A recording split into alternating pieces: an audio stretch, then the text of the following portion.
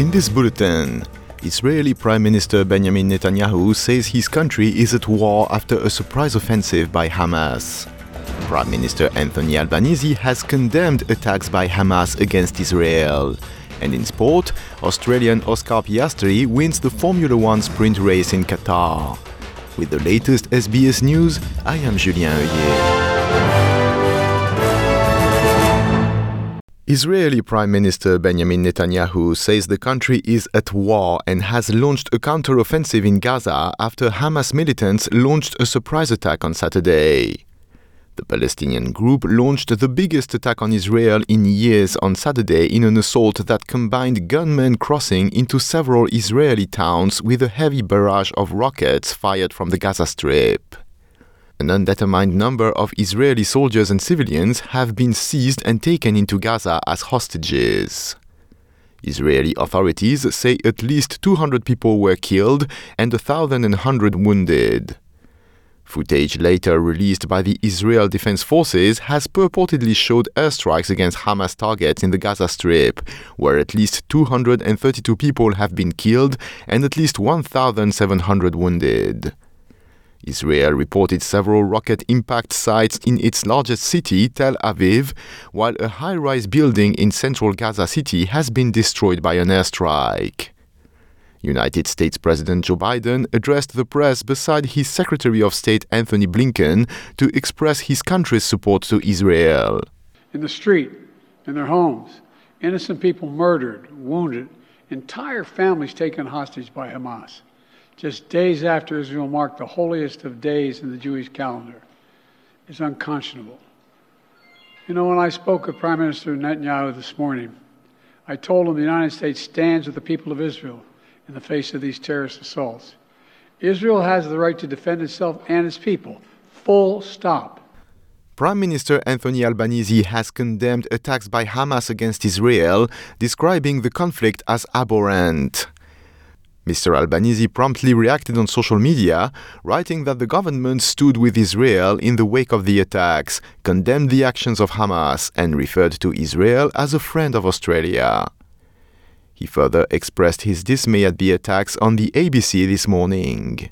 Well, this is an abhorrent attack on Israel. This is indiscriminate.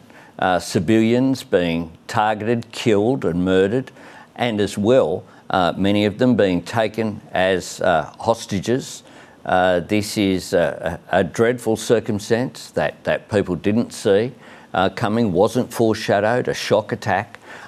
Refugees and their supporters will rally this afternoon to demand that the Labour government grant permanent protection to more than 10,000 refugees and asylum seekers. They are unable to leave Australia to visit family abroad and return, nor can they apply for credit or financing, among other restrictions, leaving them living a life of uncertainty. The rally at 2 p.m. at the State Library in Melbourne is organised by the Refugee Action Collective Victoria. The rally comes as 22 refugee women are walking from Melbourne to Canberra and at the end of a third week of refugee protest that has shut the Oakleigh office of Home Affairs Minister Claire O'Neill. The family of a pilot and his grandchildren who were killed in a light plane crash near Canberra have asked for privacy as they grieve their loss.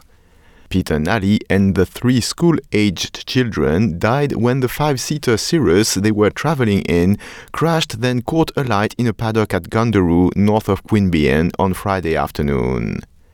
Mr. Nally was a veteran pilot and his grandchildren were aged 11, 9 and 6. Their family says there are no words to describe their grief. And to sport, in Formula 1, Australian rookie Oscar Piastri won the Formula 1 sprint race in Qatar. But Max Verstappen's second place secured him the Formula 1 World Championship for a third straight year. Verstappen finished second in the sprint race in Qatar, and his teammate Sergio Perez, the only driver who could catch him in the standings, crashed out after being struck by Esteban Ocon's Alpine. Piastri won for McLaren and his teammate Lando Norris was third. The title race was all but over long before Verstappen made sure of it Saturday. His run of 10 straight wins, an all-time Formula One record from May to September, left him far ahead in the standings, something he says he is very happy about. Yeah, that was good. Safety cars were my friend today, definitely once Max got behind me, but the pace was reasonable, and I think, in a race where you had to manage a lot, the tyres, cars on other compounds, I think we did a really good job, so very happy. I am Julien Heuillet. This is SBS News.